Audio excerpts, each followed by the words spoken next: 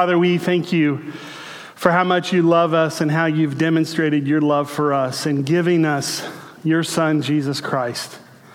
That when we were far from you, he died for us to bring us back into a right, holy, and pleasing relationship with you. So we give thanks to you, Father, for the joy and the gift of being your sons and daughters in Christ and a spiritual family in his name. And we thank you, Father, that you love to give good gifts to your children who ask. And through your Son and by the ministry of the Holy Spirit, you give spiritual gifts to your church to continue Jesus' mission and ministry with the help of the Spirit, to point people to Jesus, to nurture people in their relationship with Jesus, and to continue Jesus' work until he comes again. And so, Lord, as we open your word, be lifted up. Help us to see you. Speak to us. Heal us, Lord. Release your gifts among us. Fan your gifts into flame. Help us to be who you came and died and rose again to be. Help us to be your church the way that you created it and redeemed us, Lord. Come, Holy Spirit, we pray, Jesus, in your name. Amen. Please be seated.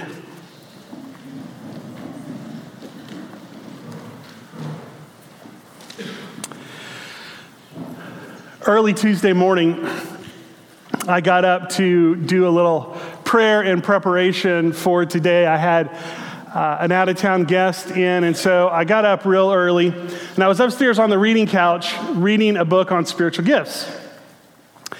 And my youngest son, Barrett, wakes up, walks by, looks at the book, stops, turns to me and says, "Dada, I thought the spiritual gifts were those little cards that we hand out at church." I said, "What?" "You know, the little cards at church." Barrett thought these were the spiritual gifts. I said, "No, those aren't the actual spiritual gifts. Spiritual gifts are the abilities that God gives us to praise God and point people to Jesus and encourage one another in the faith." "Oh, hey, do you want some help finding out what spiritual gifts the Holy Spirit has given you?" "No." "Okay, well, if you ever change your mind, just let me know." So we are doing a series on spiritual gifts through 1 Corinthians 12, 13, and 14. And we're doing this to understand the purpose and the proper use of the spiritual gifts, to grow in our relationship with the Holy Spirit, to heal from past misuse and wounding that we've encountered as a result of the spiritual gifts, and to align with the Lord, and to align our gifts with the humility and the love of the Lord. 2 weeks ago, we looked at the gifts of illumination, knowledge, wisdom, and discernment. Last week, we looked at the gifts of demonstration, faith, healing, and miracles. And today, we're going to look at the gifts of communication, prophecy, tongues, and the interpretation of tongues. Okay, so there again is a lot of content. This is a rather courageous message series. We're going to try and work through these 3 spiritual gifts today. But right up front, I want to say that we don't have enough time today to teach thoroughly on all 3 of these gifts. But what we do have time to do is to kind of do a biblical overview in a way that helps us practice these gifts based on where we are as a spiritual family. And as we practice these gifts in the love of Jesus to help people grow in Jesus decently and in order, in accordance with his scripture, we might need to circle back around and go deeper with these gifts in the future. But for now, one step at a time. We're going to begin with the gift of prophecy, the spiritual gift of prophecy. Now, the reality is, sometimes we get stuck in a difficult or a lonely place. This happens to every follower of Jesus at one time or another. And when that happens, sometimes we begin to feel that God is distant, like he doesn't see us or that he isn't listening to us. And then someone says something to us, or they pray over us, or that they send us a note. And that connects with us in a very deep and meaningful way, in a way that that person would have no idea about. And in that moment, we're reminded that God is near, that God knows our heart, that God sees us and hears us, that God values us, and that God is intimately working for our good. And when this happens, we're strengthened, we're encouraged, or we're comforted in our relationship with the Lord. This is how the Spirit uses the spiritual gift of prophecy in the body of Christ.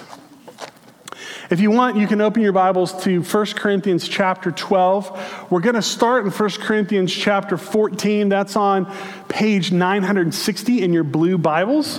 1 Corinthians 14:3. 1 Corinthians 14:3 says, "One who prophesies strengthens others, encourages them, and comforts them." So, not a really super creative definition of the gift of prophecy. It's just exactly what Paul tells the church in Corinth. The spiritual gift of prophecy is given by the Holy Spirit to receive and communicate a message from God that strengthens, encourages, or comforts a person or a group.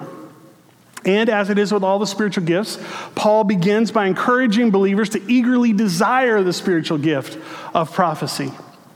And as we unpack and look at what Paul's communicating and how he's encouraging and correcting the believers in Corinth, we see that there are two expressions of prophecy that the New Testament speaks of. First, through the gift of prophecy, the Holy Spirit enables a believer to communicate the promises of God in Christ in a way that strengthens, encourages, or comforts someone's identity in Christ.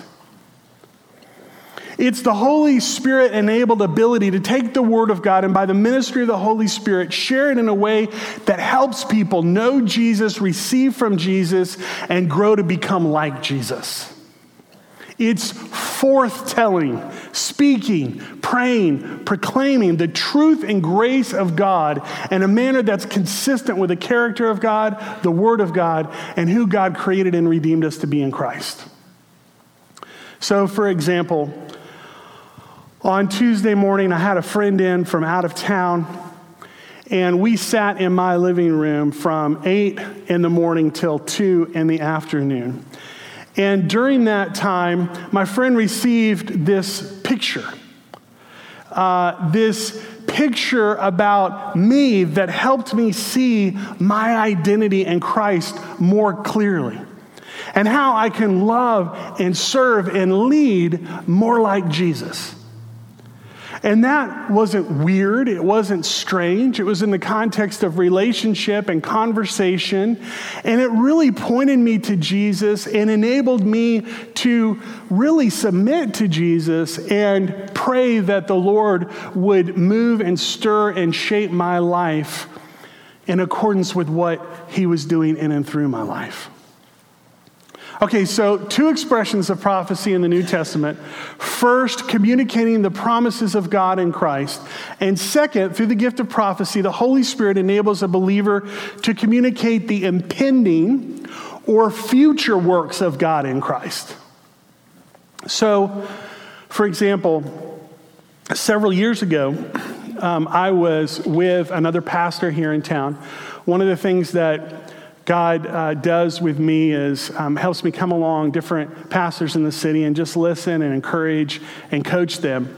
And one pastor heard about this and called me up and said, hey, I'd love to meet with you. There's some things that are going on in my life and my ministry, and I'd love just to kind of get your input and feedback. And I said, great. So we went to Easy's, we had lunch, and in this 2.5-hour conversation, we talked about what was going on in his life, what was going on in his ministry, and how he was really handling these things beautifully. But unfortunately, in the mix of this, there were some other people that made some decisions that caused the church to really shrink. And so they were thinking about leaving where they were and replanting in another side of town. And we prayed, it was wonderful. We were about to leave, and Pastor Dave says, you know, there's another thing that I want to talk to you about today. I said, oh, okay, what's that? And he said, well, the elders and I have been doing a little research on you. Oh, that makes me a little nervous, okay. And we've been doing some research on you and on Grace and what y'all are all about. And we've been praying, and God has told us to sell you our building. Okay. And we talked a little bit more about that. And we met 2 more times that fall, really for relationship and coaching. But after each time, he would always ask this question, hey, Matt, did you bring me a check? Well, I shared that with the leadership team. There was a lot of prayer and conversation, some prayer walking. And 5 months later, we bought this building. By God's grace.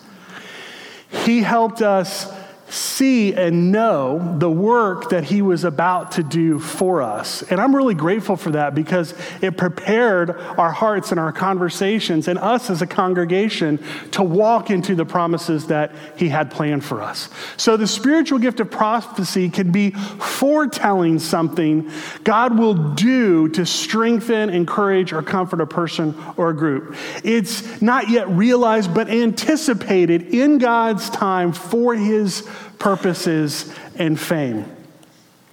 A couple years back, I was at the Anglican Mission Winter Conference. It was a prayer and healing gathering, much like we do the first Sunday of the month here.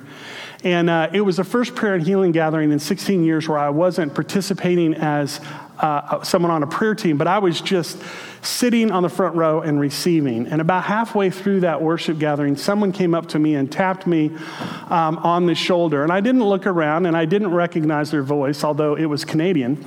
And this person very quietly and very gently said, Matt, I think God's given me something to share with you. And I said, okay. And he said, would you be okay if I shared that with you? And I said, I'd be happy to hear that. He said, it may not be from the Lord, but just listen and pray about it and see what God tells you.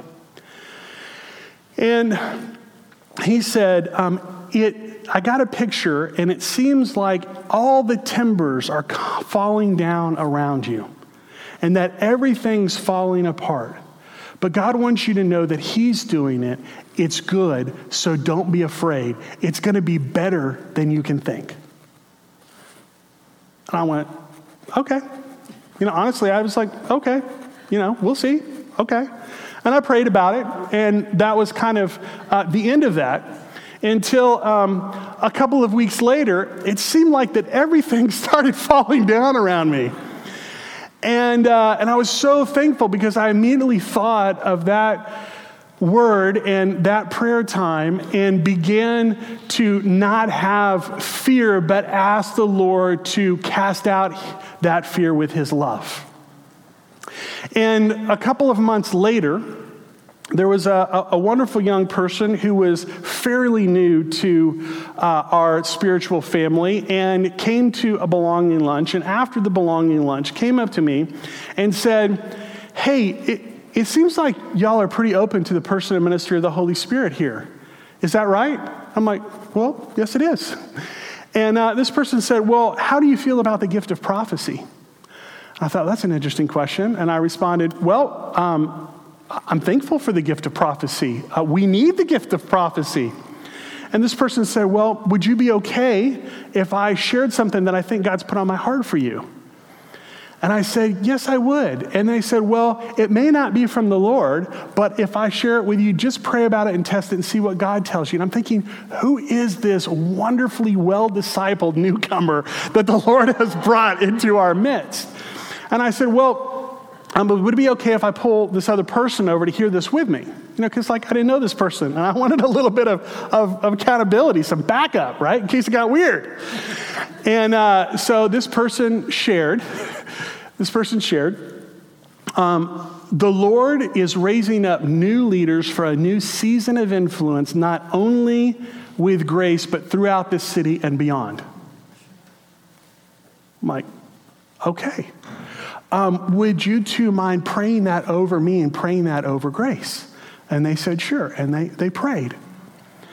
And then several months later, Dave Larley came. You remember Dave? Dave came and did a Friday night, all-day Saturday workshop on the gift of prophecy and a real practical way of how to use that in the church today. It's on the website if you weren't here or hadn't heard it. But Dave was taking a break on Saturday afternoon, and he was walking around downtown, and he saw something in a window, and God kind of took that belt buckle and kind of seared it on his heart and told Dave that was a picture for me. And so Dave bought that John Deere belt buckle, and he gave it to me. And he said, Matt, I'm pretty sure this is from the Lord. I'm not sure. You need to test and weigh this. But I think God's saying that a season is coming when your leadership and the leadership of Grace is going to run smooth and strong like a John Deere tractor. And I said, hallelujah. And I'm wearing that belt buckle with faith, trusting that miracle is going to come true.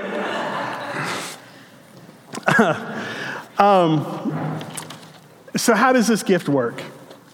I really want to draw upon what Dave Larley shared with us last January. Do you remember the helpful phrase that he used to define how the gift of prophecy works in the local church? 3 words. You remember? Chat, catch, and pass.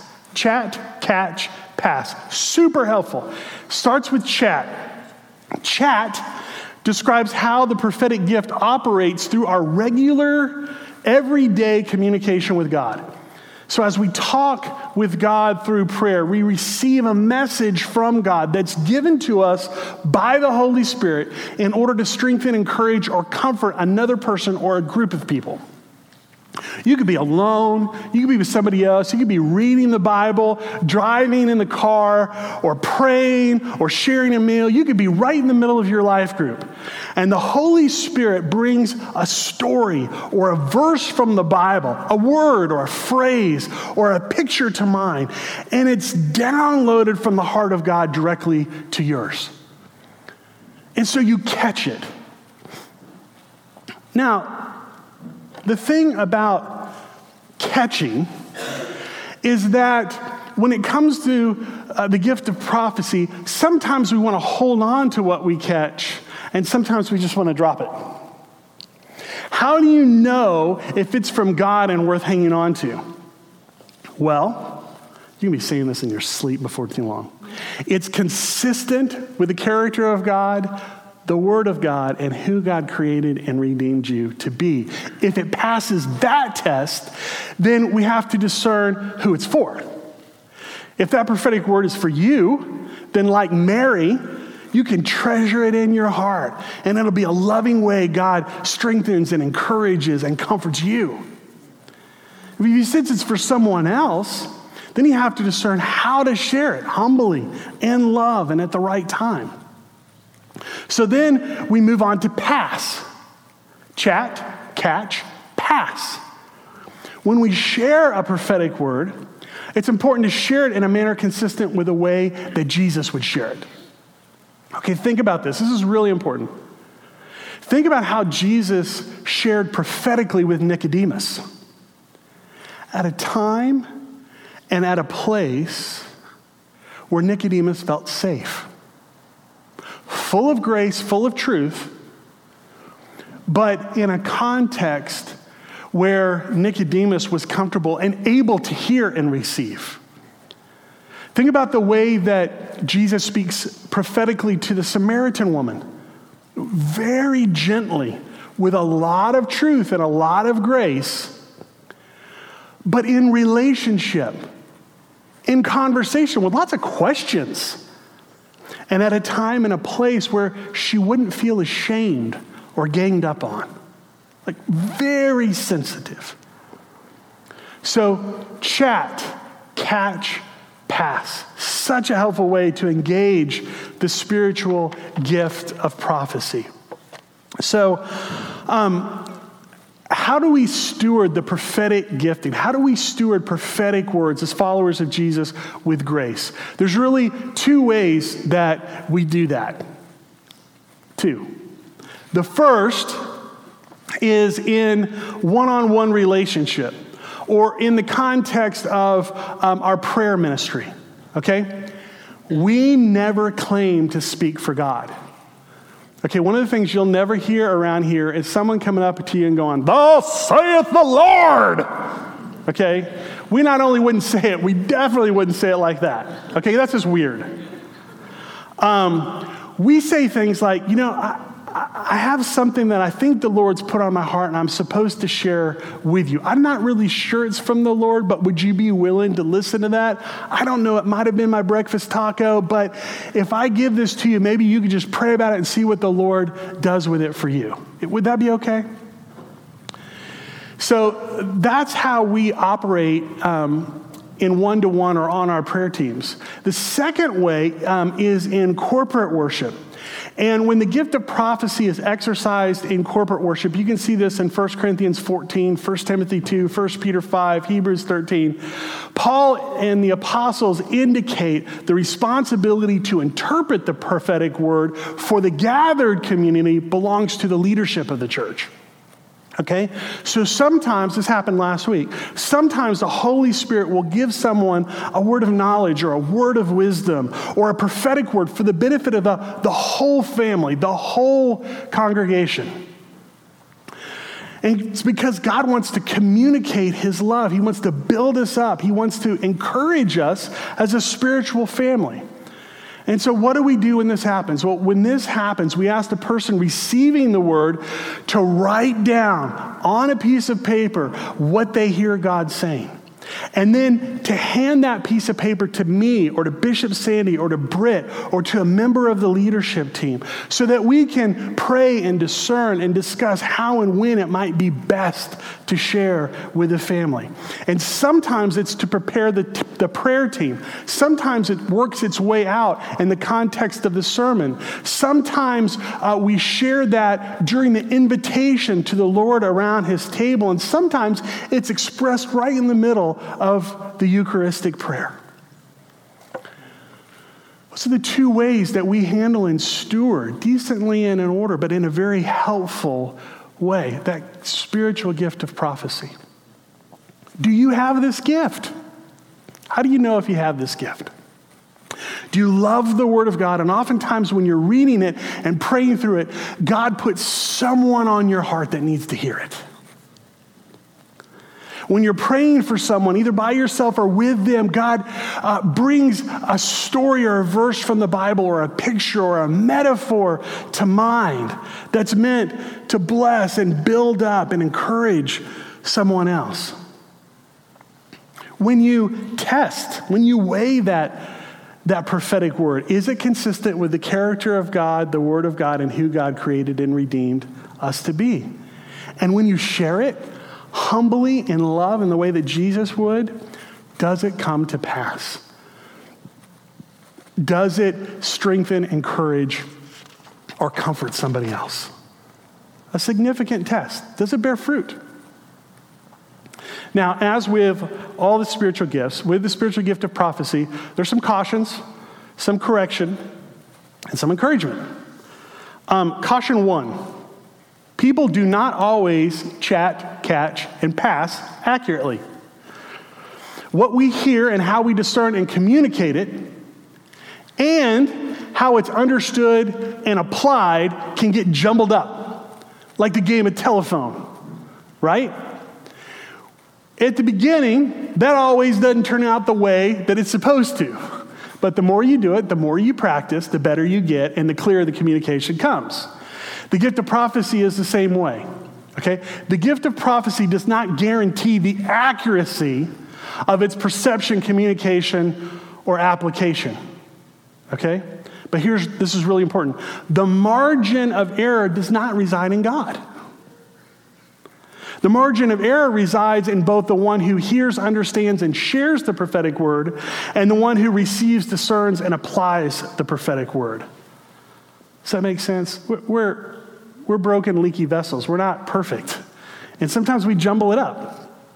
Now, here's the encouragement. In fairness, this is true with all of the spiritual gifts, isn't it? I mean, I know amazing teachers who don't believe in the literal resurrection. Super capable administrators who've messed up an Excel spreadsheet and forgot to pay a bill on time.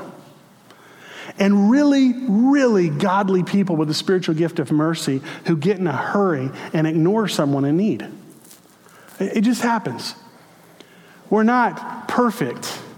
We're being made to be perfected in the image of Christ. Okay, caution 2. Sometimes people inappropriately use the gift of prophecy to establish or defend doctrines, ethics, or practices that lack biblical support or contradict the scripture.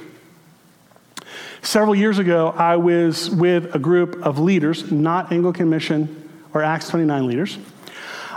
In this conversation, there was a bishop who was making a decision to go in a direction that was inconsistent with Scripture, inconsistent with 2,000 years of apostolic tradition, and inconsistent with reason.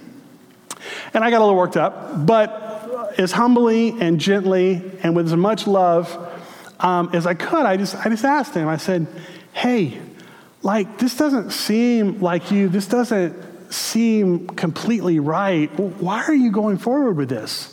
This is what he said. "I prayed to God, and he told me it was okay." Wow. Okay, here's the deal. The gift of prophecy is not equivalent with Scripture. It does not equal or add to the sufficiency of Scripture as the authoritative voice of God for Christian living. This is what Paul advocates in 1 Thessalonians 5. It's like a very balanced approach. He says, don't stifle the Holy Spirit. Don't scoff at prophecies, but test everything that's said. Hold on to what is good and stay away from every kind of evil. Right? All the spiritual gifts need to be discerned and tested. How? Here it goes. It's going off in your head. Yes, it is. The Bible contains all things necessary for life and salvation. It's the ultimate treasury and final authority for all matters of faith and practice. So here's the deal. Anytime you're the recipient of a prophetic word, open your Bible, carefully assess what's been said, and don't hold God at arm's length, because he may very well have something encouraging, edifying, and comforting to share with you. But also don't be gullible and believe everything you're told is from him. Caution 3, last caution for the gift of prophecies. Some prophetic words are not from the Lord, but arise from people's personal desires, hopeful thinking, need to be liked, or, quite frankly, just a chip on their shoulder.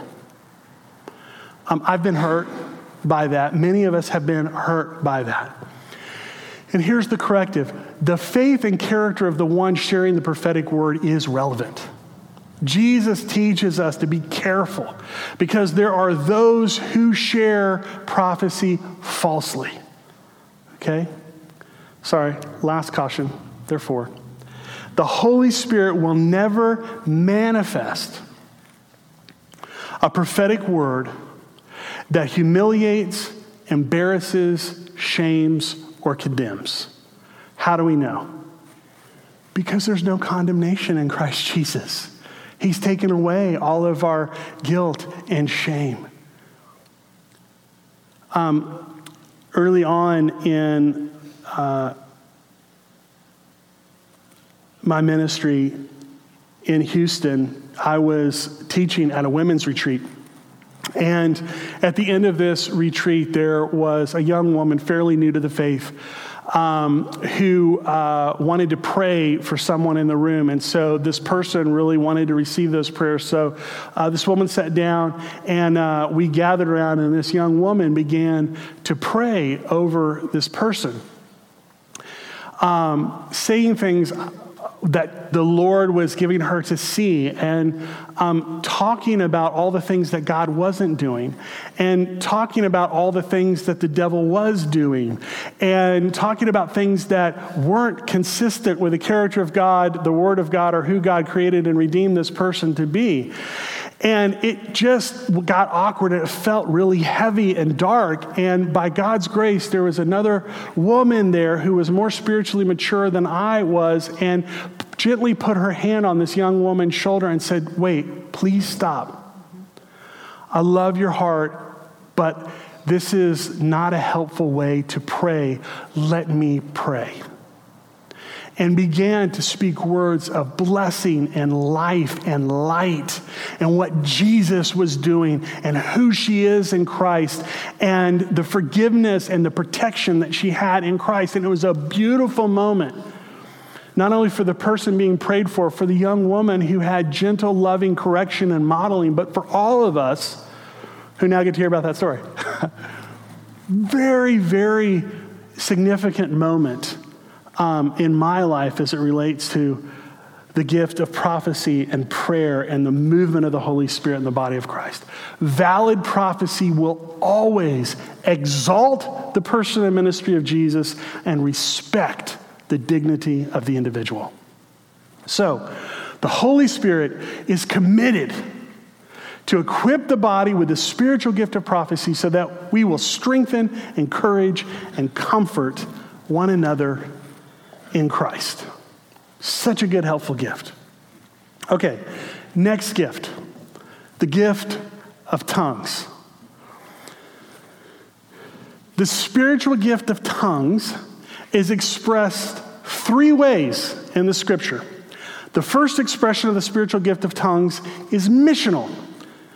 On the day of Pentecost, the Holy Spirit enabled the disciples to speak in a heavenly language, which is then supernaturally translated by the Holy Spirit so that many different people from many different countries understand the message of the gospel as if it's being preached in their own native tongue. Amazing. Amazing. Now, Acts 2:6 is the only time we see the expression of the gift of tongues in Scripture. The only time we see this expression, this missional expression in Scripture. Second, the second biblical expression of the spiritual gift of tongues is corporate edification, okay? The Holy Spirit enabled disciples to speak in a heavenly language in the context of worship, which was translated by someone with the spiritual gift of interpretation so that everyone present was edified in the relationship with the Lord.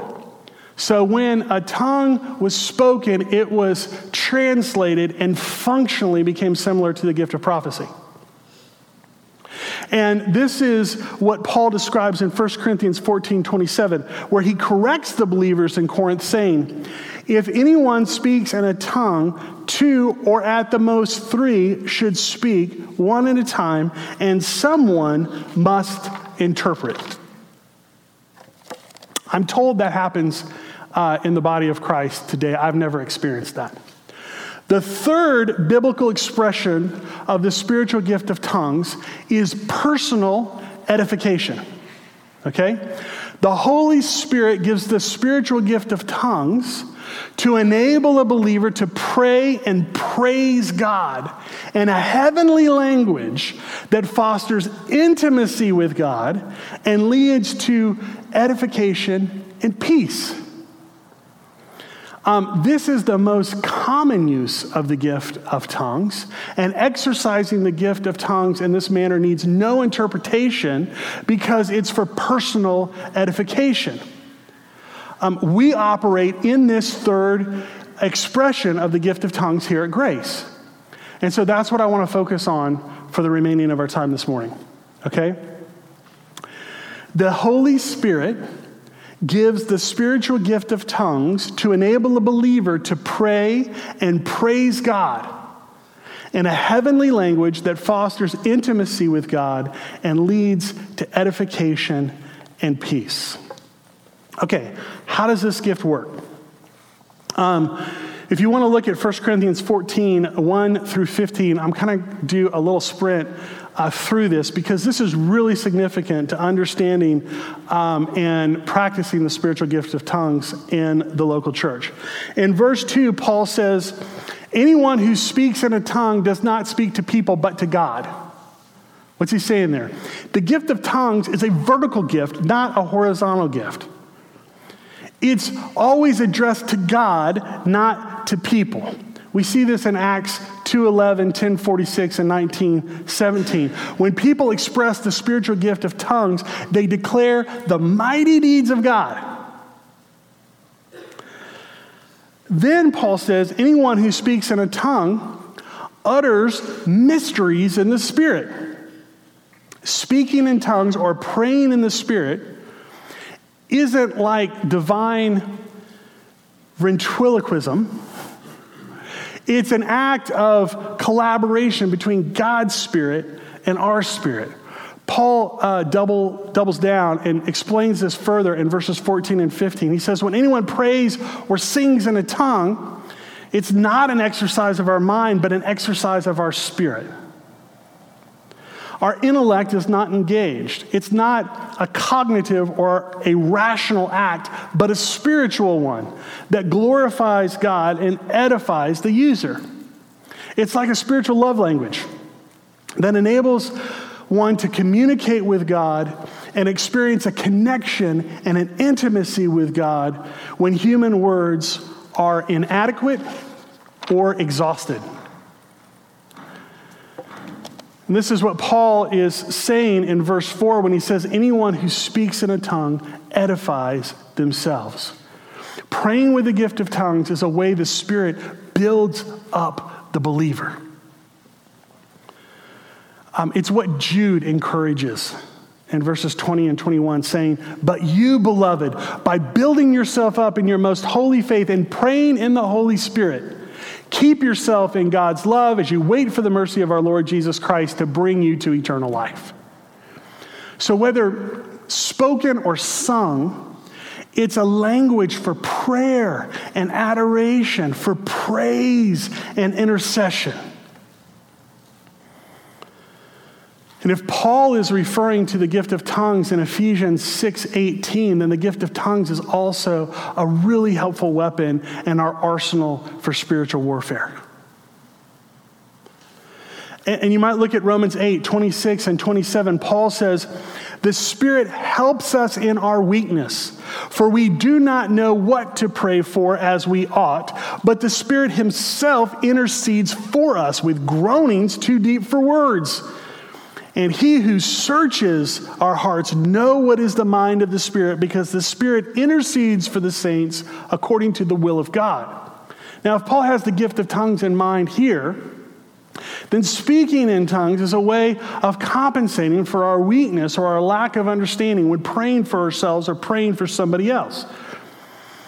So, for example, someone with the gift of tongues can use their prayer language even though their mind is wandering, or when they're struggling to focus or to concentrate, or when they're physically tired and weary and didn't finish their sermon until 2:30 that morning, or when they think that they've run out of things to pray for, or when things to pray for don't readily come to their heart or to their mind. They're all reasons why people would pray in the Spirit. And when they do, they're confident that the Holy Spirit articulates those prayers and those praises to the Father. And so the gift of tongues is that it eliminates our excuse for not praying based on not knowing what to pray for or how to pray.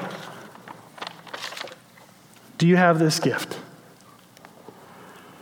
The Holy Spirit bestows the spiritual gift of tongues in a variety of ways.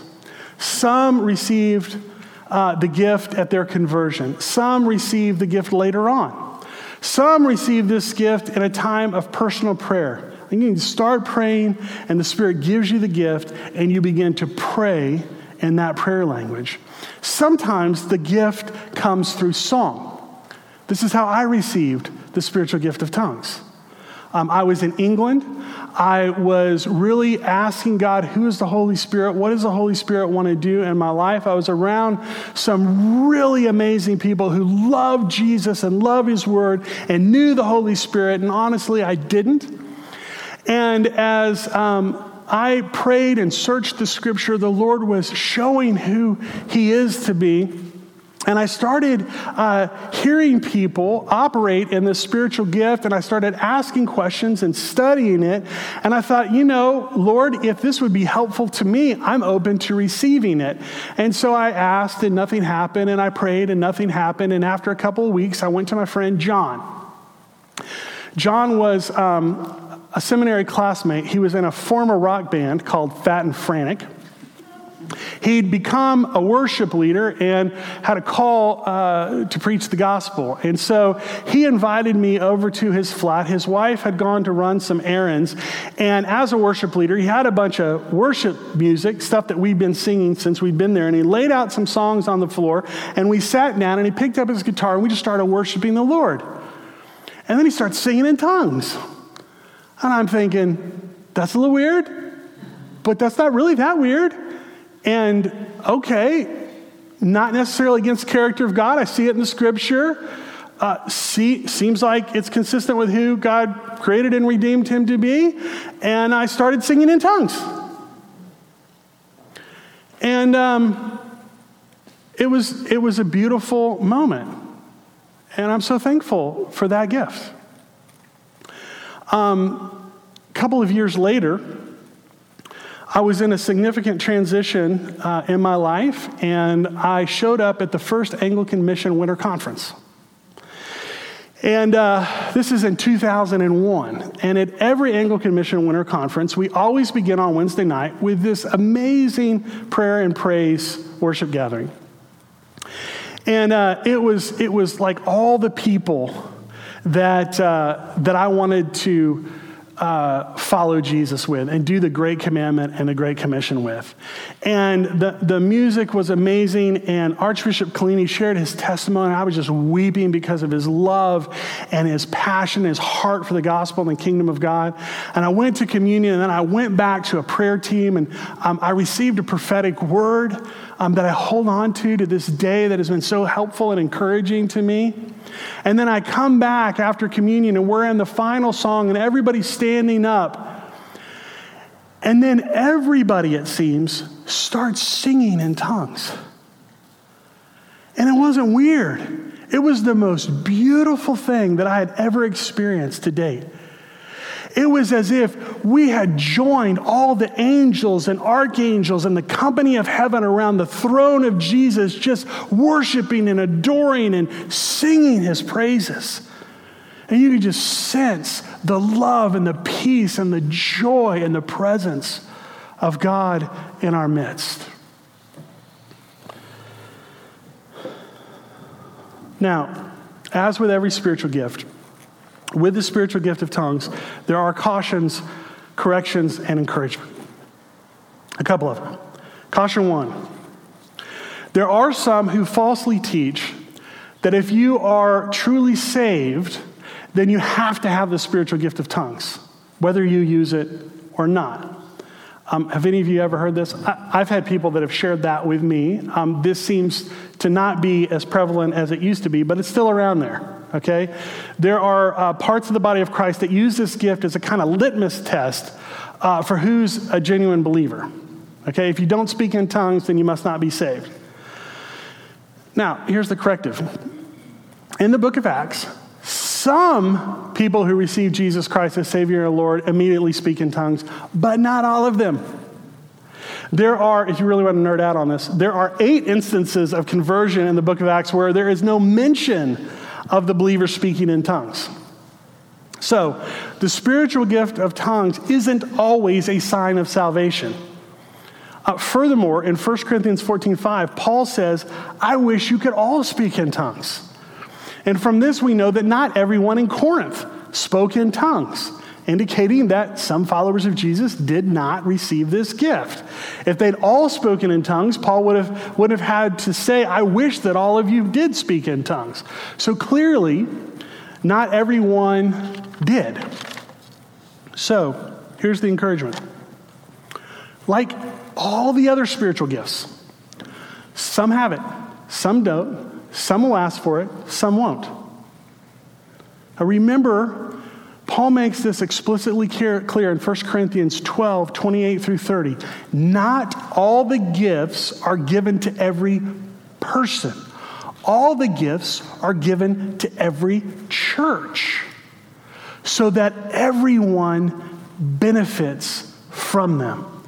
So if you want the gift, ask for it. If you get it, praise God. If you don't get it, don't sweat it. Praise God. Caution 2. Sometimes people can use the spiritual gift of tongues, or any spiritual gift for that matter, to make themselves feel important or better than other believers, or to try and fit in, which completely misses the whole meaning and purpose of why the Spirit gives gifts in the first place. Okay? Here's the corrective. Remember, we have a loving, impartial Father who has no favorites. And so the spiritual gift of tongues is just like every other spiritual gift. It's not a special gift for special Christians to make them feel more special about themselves. In fact, Paul explains the spiritual gift of tongues to be one of the lesser gifts, as he gently corrects the Corinthians, saying, eagerly desire the greater gifts. So that being said, I think it's just helpful to remember that any gift that is used selfishly or for our own gain or advancement or attention is going to cause problems. Okay? Any gift.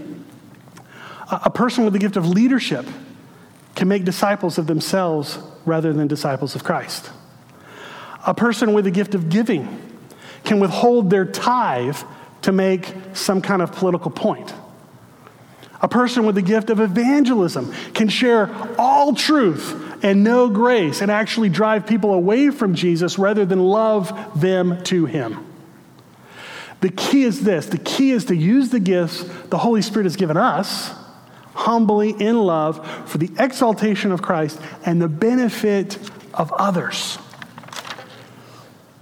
Last one, caution 3. Some people perceive that those with the spiritual gift of tongues are like out of control, like they lose their faculties, like they've fallen under the influence of some crazy, irresistible power. Like, I get it. I used to be there. Like, that's what I used to think. But here I think is the correction. Remember, the gift of tongues is a gift of the Holy Spirit, and there is no safer place to be than under the control of the Holy Spirit. He's a very presence nature of God. And the Holy Spirit will never force or compel someone to use the gift of tongues or any other gift. And so neither should we. Neither should we. This is true of every spiritual gift. Here's the encouragement. The Holy Spirit imparts the gift, manifests the gifts, but never makes anyone use the gifts. They're gifts, not mandates or commands. They're given in love to be used in love, and love doesn't push, it doesn't coerce, it doesn't insist on its own way. This is what Paul clarifies in 1 Corinthians 13. So the Holy Spirit graciously puts the gifts in our hands. He joyfully empowers them. He fans them into flame, but he allows the gifts to be used under our wisdom and discretion.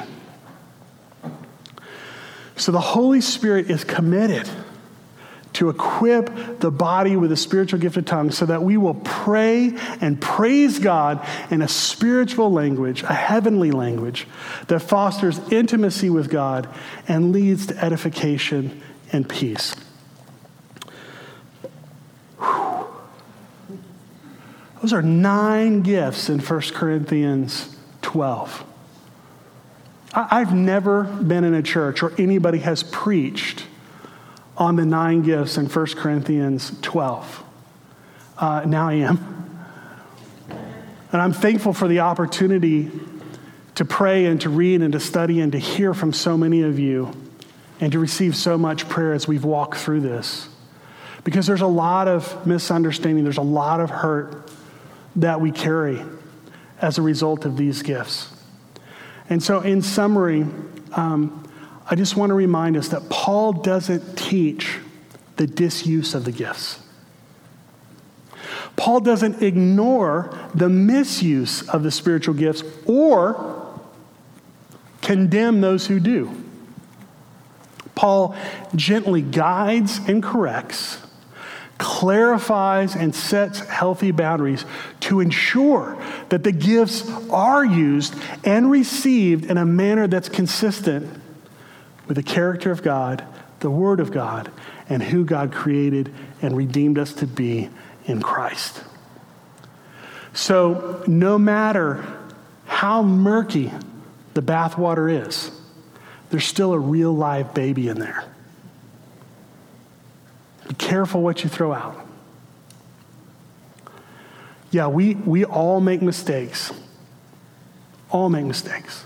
We've all thought and said and done things that we thought were from God, but in fact were not from God. That does not make us bad people. That just means we were wrong. Good, honest, well-intended followers of Jesus miss the mark. And we miss the mark sometimes as it relates to the spiritual gifts. But that does not mean that they're not good or helpful or that we should just throw them out. So that's why here at Grace, we're committed to a teaching environment full of grace and forgiveness and encouragement so that together we can continue to learn and grow and mature in Christ, that we could be the church that Jesus died and rose and sent the Holy Spirit to us that we could be. And so by acknowledging the spiritual gifts, we're acknowledging God's design for the church. By welcoming the spiritual gifts, we're welcoming the Lord himself. And by using these spiritual gifts, we're equipping God's people for the work of service so that the body of Christ may be built up until we all reach unity in the faith and the knowledge of the Son of God and become mature, attaining to the whole measure and fullness of Christ. Let's pray. Father, we thank you for your love. And we thank you that you have demonstrated your love in that when we were still sinners, broken and far from you, you gave your one and only Son, Jesus Christ, to die on the cross, to put us back together, to redeem us and bring us back into a right, holy, and pleasing relationship with you.